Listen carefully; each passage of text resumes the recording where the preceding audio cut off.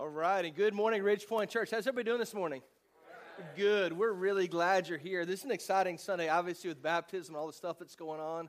We're kind of getting back in the swing of things. Teachers are back, students are back this week, and summer's kind of ended for us. So excited to see everybody back. A couple of things I want to take care of before we get into the message this morning. First of all, 2 weeks from this morning, if you've been around Ridge Point for any length of time, often we do a thing called Status, which is where we gather together, talk about the vision for the next quarter. And we have one of those coming up. But at the beginning of the summer, we shared some information, just some areas to pray for the future Ridge Point Church, some exciting things we think we might be able to be a part of.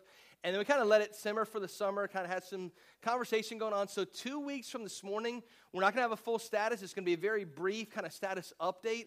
Immediately after the service, we'll still be at one service at that point. So if you're a part of Ridge Point Church, if you claim Ridge Point Church as your home, once the service ends, we'll have a quick dismissal for anybody who wants to leave, and then a really short informational meeting about that and another opportunity we have coming up as a church. So just real quick, 2 weeks from today, the 27th, we'll have a quick status update on some things that are taking place. In addition, one of our goals this year in particular, we have this goal every year, but one of our goals we're really focusing on this year is to create more space to influence more people's lives. And we've been talking about this for the last several weeks, and this is happening today. But we're trying to expand the number of group host homes we have. If you're familiar with Ridge Point Church, we have church that happens on Sunday morning, and then we meet throughout the week at different people's homes doing kind of dinner and Bible study together. And we want to create more space this year in that area of having more host homes. So if you're a current group leader in one of our RPC groups, if maybe it's something you want to be involved in, you want to be a host home, find out what that looks like, or even if you're any bit curious about what that is all about, we're going to have a brief meeting right after service this morning. Even if you didn't sign up, you can still show up. We'd love for you to take part in at least finding out what that looks like to host an RPC group, again, right after the service this morning. But today we're kicking off a brand new series here at Ridge Point Church, and I'm really excited about this. Because growing up in my parents' home, we played a lot of board games. In fact, we did a series a couple of months ago called The Game of Life, and now we're getting into Monopoly, which is kind of leaning on those board games. But as we kicked off that series, I shared, man, we love playing those games. And the reason we love playing those games is because there's a chance to hang out as a family, the whole family gathered together, and it was kind of that time of having fun with the games and familial bonding kind of taking place and all of that happening. We loved hanging out playing those games together until somebody pulled out Monopoly. Because once Monopoly was pulled out, all bets were off. It's like my goal was to make every other person at the table bankrupt because I wanted to have it all for myself. And so what that meant was we were bargaining with other people, and we're hoping, we're biting, we're clawing, we're stealing from other people, and that's what we did to Grandma. Like literally, it was like whatever it takes, I want to win this game. Because at the root of Monopoly, actually the tagline for Monopoly is the statement, own it all.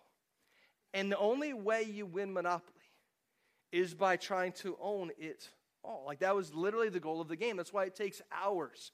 We would sit there for hours playing the game, and now as we've grown up and as we're the adults in the home, we play some board games, and Monopoly every once in a while. It doesn't come out very often, but when it does, it's serious.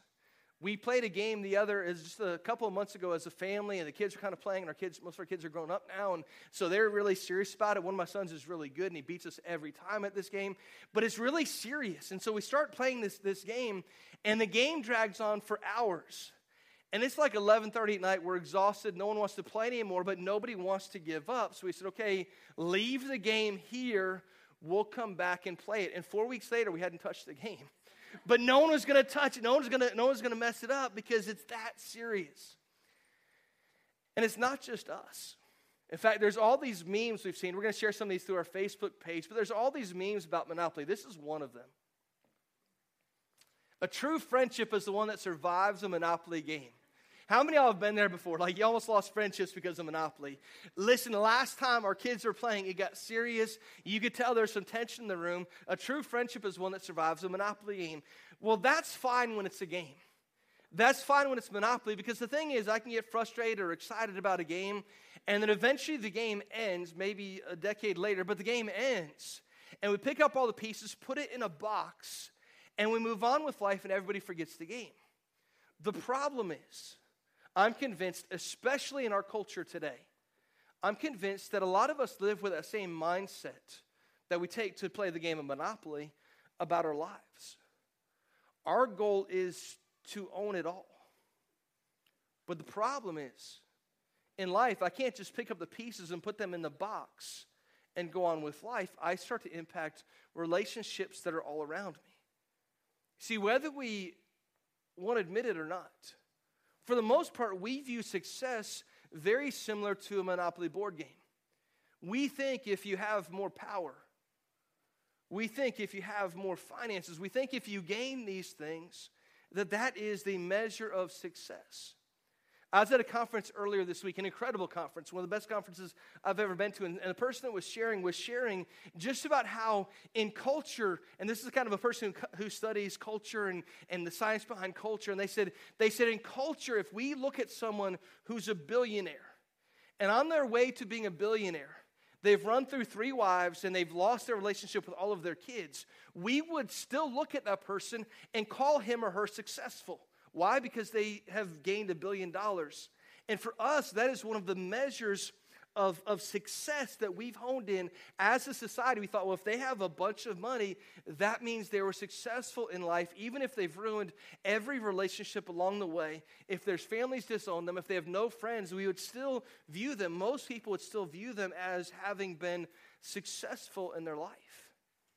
Because whether we want to admit it or not, we tend to lean towards this idea of, well, if you own it all, if you have a lot of stuff, then that means that you're successful.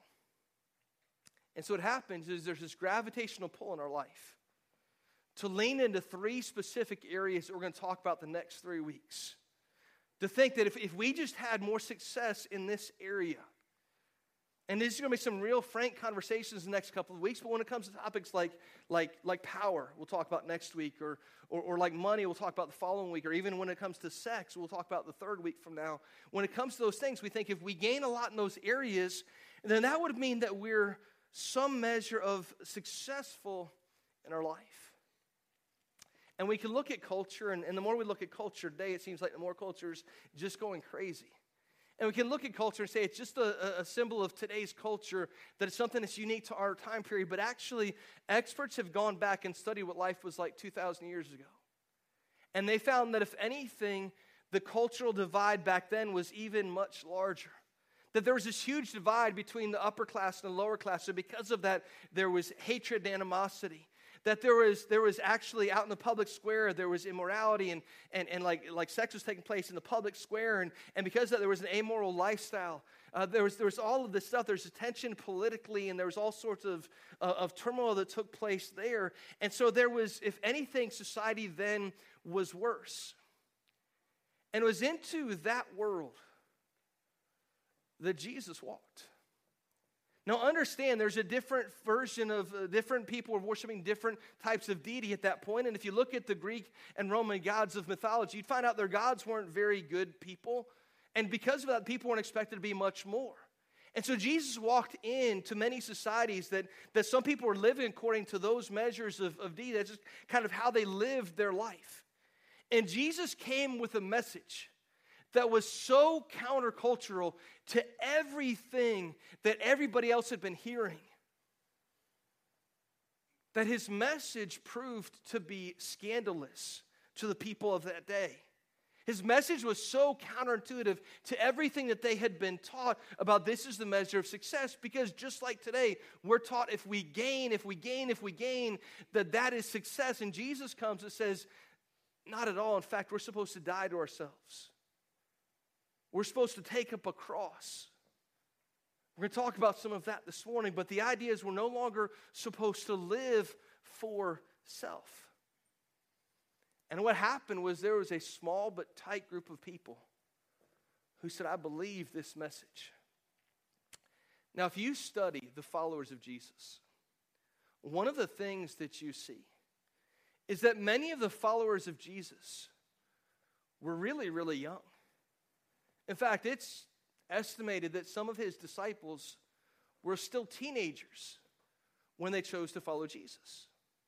And yet if you look, and let's take for a second, take our current community out of the picture, not including Ridgepoint Church, but just if you look at culture in general, if you look at church culture in general, And the amount of people that are going to church, what we see overwhelmingly across the country and sometimes across the world is that young people are leaving the church in droves. And more the church is being filled with people who aren't teenagers or just out of those teenage years. And the question I have to ask is, well, why is that? And I can come to one of two logical deductions. Number one is that the teenage culture has changed drastically. And I'll be the first to admit as a former youth pastor, it has. But I don't think that's the reason. I think it's because by and large, even our American version of Christianity has suffered greatly from the original teaching of Jesus. In fact, I think there's a gravitational pull inside of all of us to lean away from those teachings because those teachings are challenging, they're difficult. And yet these young followers of Jesus, these teenagers and these 20-somethings that are coming and following are saying, wait a minute, I've seen the direction that culture is headed and I don't like it. And this guy Jesus comes along with an incredible message that seems so life-changing, it seems so countercultural that I'm going to gravitate towards that because I know what is happening in society right now isn't working. And the young follower of Jesus would have said, I don't know if this is the answer, but I know what's happening now isn't. And so I want to follow someone that I believe does have the answer. Some of you, like me, want to stay away from the news yesterday. As we started to see just the protests that were taking place and the hatred and the vitriol that was taking place in our country, we wanted to just kind of shy away and say, let's just pretend that doesn't exist and it doesn't matter.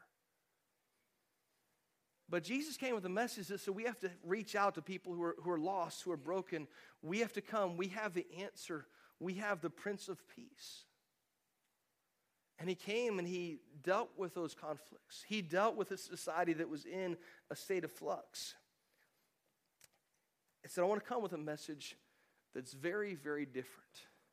And so today and for the next 3 weeks, we're going to talk about how do we not live the monopoly mindset? How do we not live as if owning it all is going to bring us success? But how do we live in a way that actually giving of myself is living? If you have your Bibles, open up to the Gospel of Mark.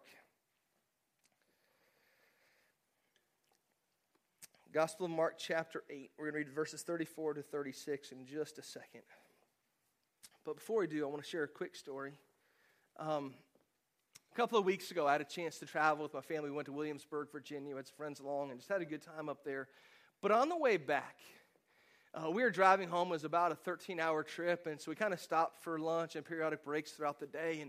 And especially having our son, who's 3 years old, along, meant more stops for us. And at one of the stops, I can't remember if it was lunch or maybe stopping to get gas, but as we were getting ready to get back up on the interstate, we're just about to make a turn to get on the interstate, and I noticed there's a gentleman standing at the corner with a sign saying he's homeless and sharing his story in a brief couple of words.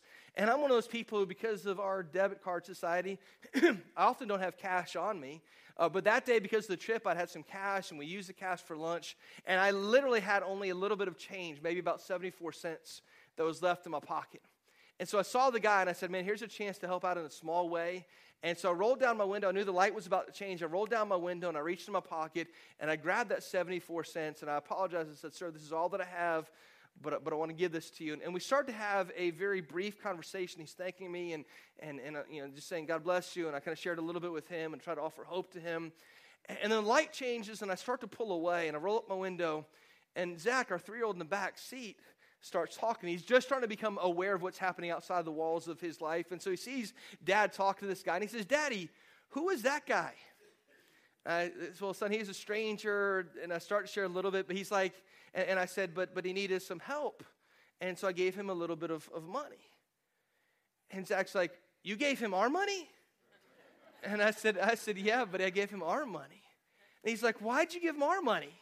And I said, because he needed help. And he's like, but Daddy, then we won't have any money. And my thought was, I'm pretty sure that 74 cents isn't going to break us. But yet, even at a young age, we realize that, man, there's a part of me that wants to own things. There's a part of me that wants to have things. And we have to be taught, because there's a gravitational pull in our lives to be more selfish. And so we have to be taught. We have to be retaught. And we have to be intentionally aware of opportunities to say, I want to give more of myself and keep less for myself. In the Gospel of Mark, if you open up to the New Testament, we have the four Gospels, Matthew, Mark, Luke, and John. The Gospel of Mark is the second one. It's the shortest one. It's a very quick-paced, a lot of action to the Gospel of Mark. If you're not familiar with the Bible is written in such a way the New Testament is the beginning of the story of Jesus. In particular, the four Gospels are his lifetime. After that, we get into the church era. But there's four different pictures of Jesus' life from these four different Gospels. And each of the Gospel writers, it was as if we were to take this room and make it a giant circle. And we put a person in the middle and said, everybody, we want you to draw a picture of that person.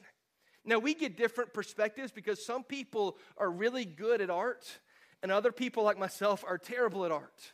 But the thing is, a different perspective would be that some of us would be viewing a front profile, some would be viewing it from the back, some from one side, some from the other. The Gospels are just like that. If you read the Gospel accounts, we're getting this full picture of who Jesus is from different perspectives. There's some similarities, some stories that are the same. There are some differences. In fact, the Gospel of John, the other three Gospels are pretty similar in their content. The Gospel of John has some different content entirely. But Mark's Gospel is unique in that it's a shorter Gospel. He gets kind of into the action really quick. He doesn't take a lot of time with the birth narrative or Jesus growing up. It's like, let's get right into the story and the meat of it. And so Mark's Gospel is very quick and very direct. And in particular, in Mark chapter 8, Jesus had come and started to ask his disciples, who do people think that I am? And they're responding, well, here's who people think they are. And he says, okay, but who do you think that I am? And there's Peter. And if you don't know anything about Peter, Peter is the one who's very quick to respond. He doesn't always think things through. Each of us knows somebody like this. Like they're passionate. They're excited. They don't necessarily think through their answers very well, but they believe fully in their answer. And so Here he responds, Peter responds, and Mark's recording that, and he says, you're the Christ, the Son of the living God. And then Jesus starts to explain to his disciples, well, actually, I'm about to go and to die. And Peter's like, whoa, that can't be right. Like, that isn't how we drew this up. There's all these promises that haven't been fulfilled yet. What do you mean that you're supposed to die? Now, people who studied the Bible and put the Gospels together figured out this is about a year actually from the death of Jesus. But he's starting to prepare his disciples for what's about to take place. So this is the spring before Jesus' death. And Peter says, wait a minute, that's not how it's supposed to work out. Jesus, you got to stop this talk. And Jesus responds to Peter and says, get behind me, Satan. This is the whole plan. You see, Peter, and this is where this whole conversation turns. Peter was looking for Jesus to set up an earthly kingdom. Like that's what the disciples were looking for.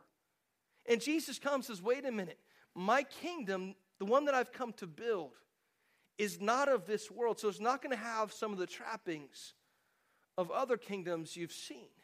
In fact, this is going to be very, very different. And so Peter comes, and actually, if you read the text, Peter comes and tries to correct Jesus. I don't want to be in his shoes when he does that. But Peter comes and tries to correct Jesus. Jesus says, hold on a second. Here's the deal. My kingdom is not of this world.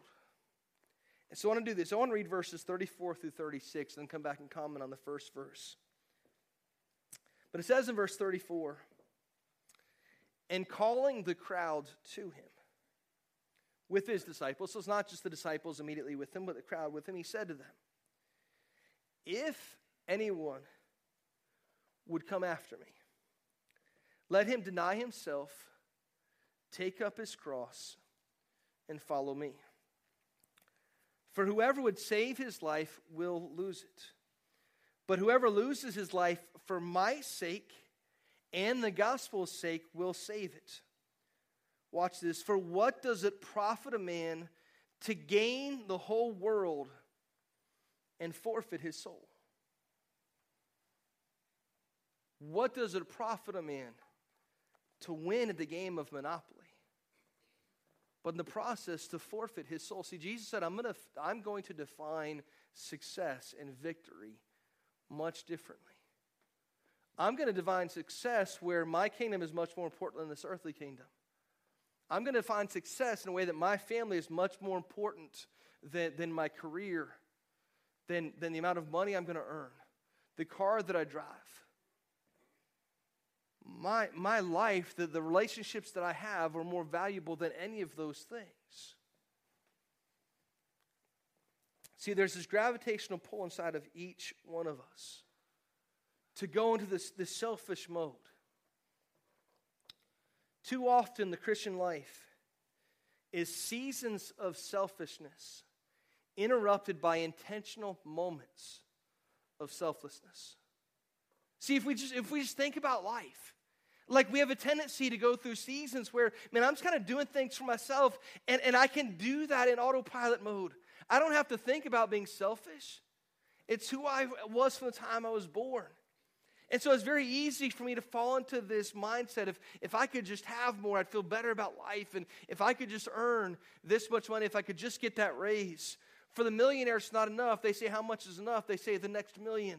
Because we have this natural gravitational pull, and the Christian life is too often marked by seasons of selfishness that are interrupted by brief but intentional moments of selflessness. And we see that from time to time. There's times we look back and say, man, God's put me in place to make a difference. And there's times we can look back and say, in that moment, I didn't always get it right, but in that moment, I got it right. Our hope would be that some of those moments would happen more frequently. Let's look back at that verse 34 real quick. And in verse 34 it says this, and calling the crowd to him with his disciples, he said to them, if anyone would come after me, let him deny himself, take up his cross, and follow me. So what does that mean? What does it mean to deny yourself? Because for every one of us, there is this gravitational pull to want to live for self. And so it goes against everything that culture taught the followers of Jesus. See, back then, if you look at the disparity between the upper and lower class, and a lot of Jesus' followers were of the lower class. He picked the people, the fishermen, who society has pretty much given up on ever having any level of education. And he said, I'm going to pick them, and I'm going to go make a difference with these people who society's given up on.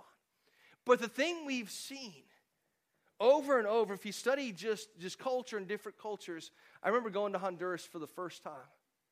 And when I was in Honduras, I got a chance to meet Pastor Joni, one of the favorite people I've ever had a chance to meet.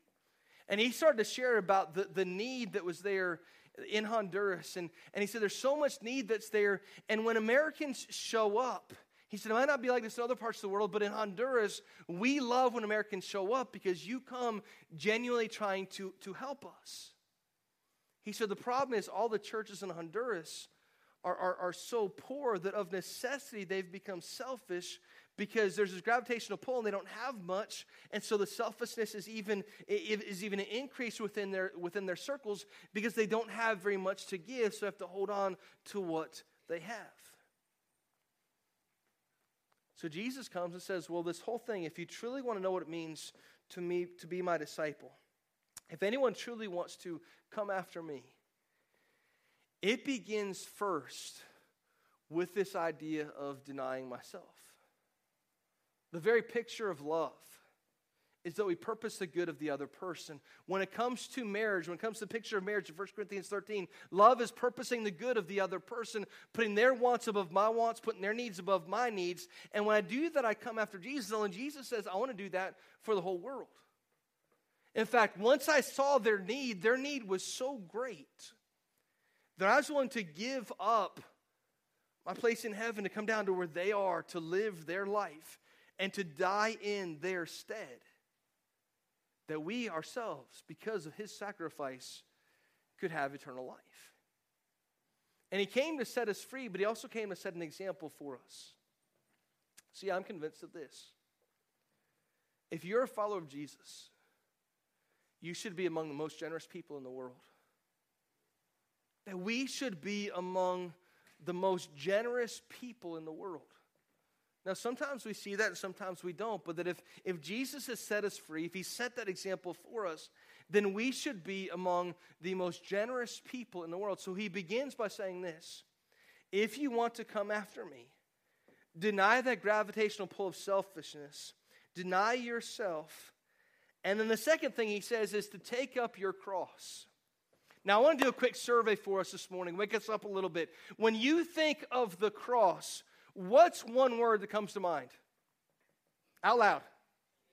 Jesus. What else? Sacrifice. What else? Pain. That's a good one. What else? Death. All right, we're going someplace I didn't think we were going to go, because most people, if they're asked, when you think of the cross, I think of hope. Man, it's because of the cross I have hope. I think of life. It's because of the cross that I have life. What's that? Tattoos and necklaces. There you go, tattoos and necklaces. But here's the thing. Jesus comes. And today in our culture, we actually got into the meat of what we're going to talk about. But in our culture, for the most part, we think of the cross. We put them on tattoos. And we put them on our necklaces. Because for us as followers of Jesus, we look at them as symbols of hope, as symbols of deliverance.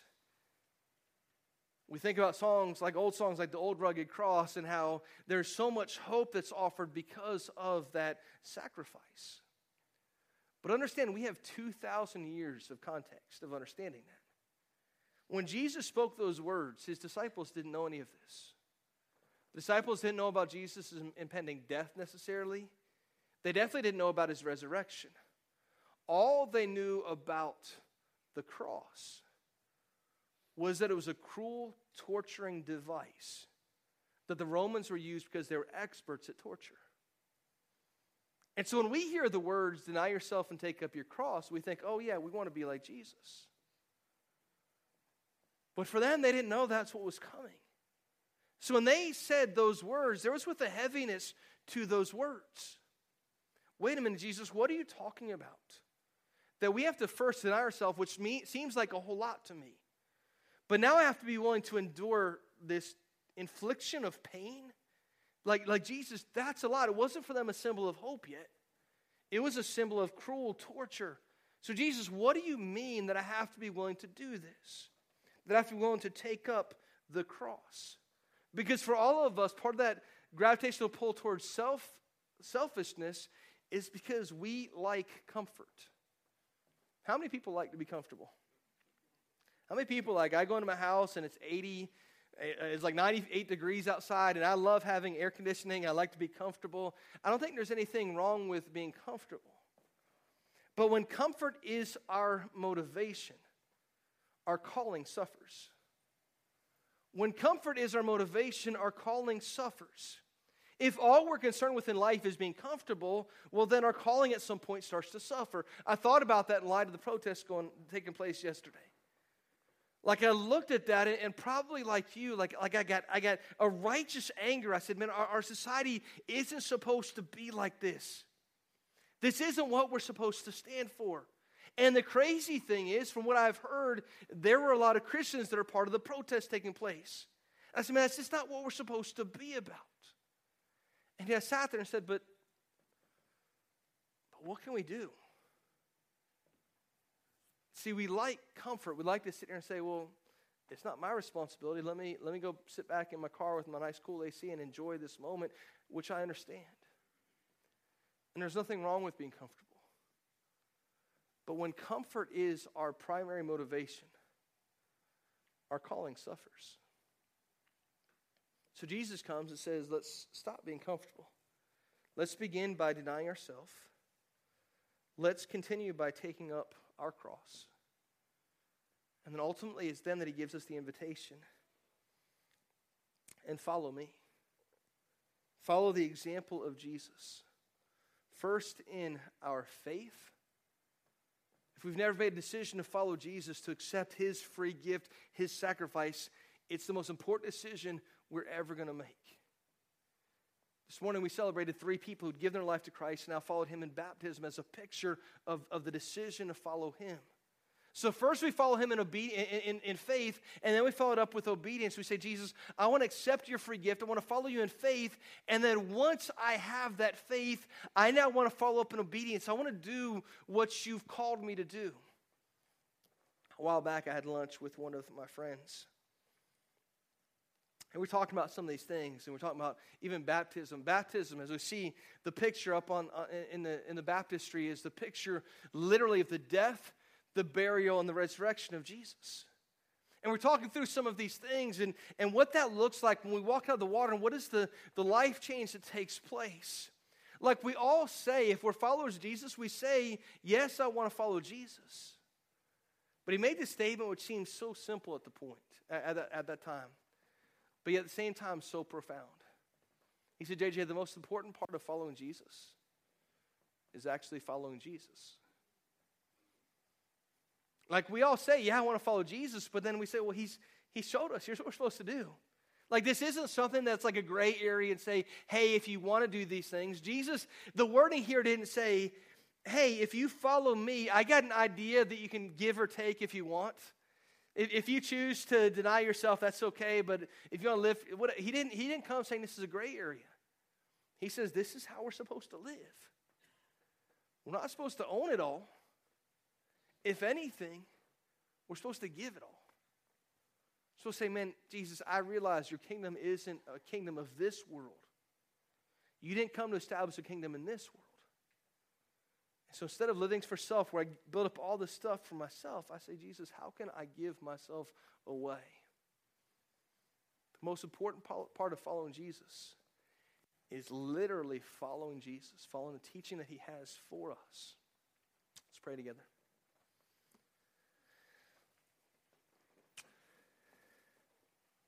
God, first of all, I want to thank you for this morning. I want to thank you for the enthusiasm, the excitement, God. There's nothing we enjoy more as a church than to see life change take place. I got to thank you for 3 people today that took on baptism as a picture of the death and the burial and the resurrection of Jesus. And so, God, first and foremost, we celebrate this morning what you're doing in people's lives.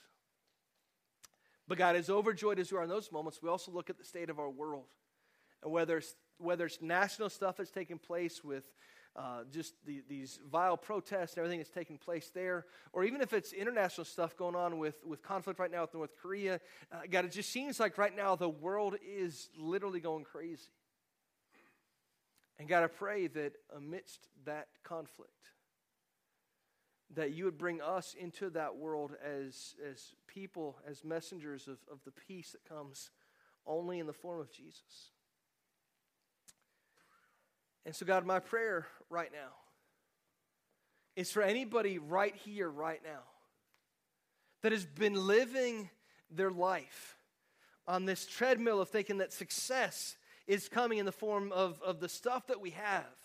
That if we would just own it all, that we'd find some measure of fulfillment in our life, and yet at the end of that race, it's getting us nowhere. That treadmill isn't moving. And so God, if there's someone here this morning that has been living their life for themselves, thinking that if they please themselves enough, they're going to find some measure of satisfaction, God, I pray right now that you would break their heart about that. They'd realize satisfaction will never come in those things, but satisfaction will come in Jesus. God, if there's anybody who's never given their life to him, God, I pray that even right now, you'd make them aware of their need, that sin has broken their relationship with you, and that it's because of Jesus that they can have the hope of eternity with you. God, for those of us who already call ourselves followers of Jesus, but we have that pull, that insatiable appetite to go back to what we used to know. God, break that habit in our life. Let us not live in a way that we want to own it all, but that we can have what you've given us to be used in a powerful way to impact your kingdom, not the kingdom of this world, because that's going to disappear, but God, to impact your kingdom, which is eternal. God, bless us, give us wisdom to the decisions that you put upon our heart right now, and the confidence to make those decisions. It's in Jesus' name we pray. Amen.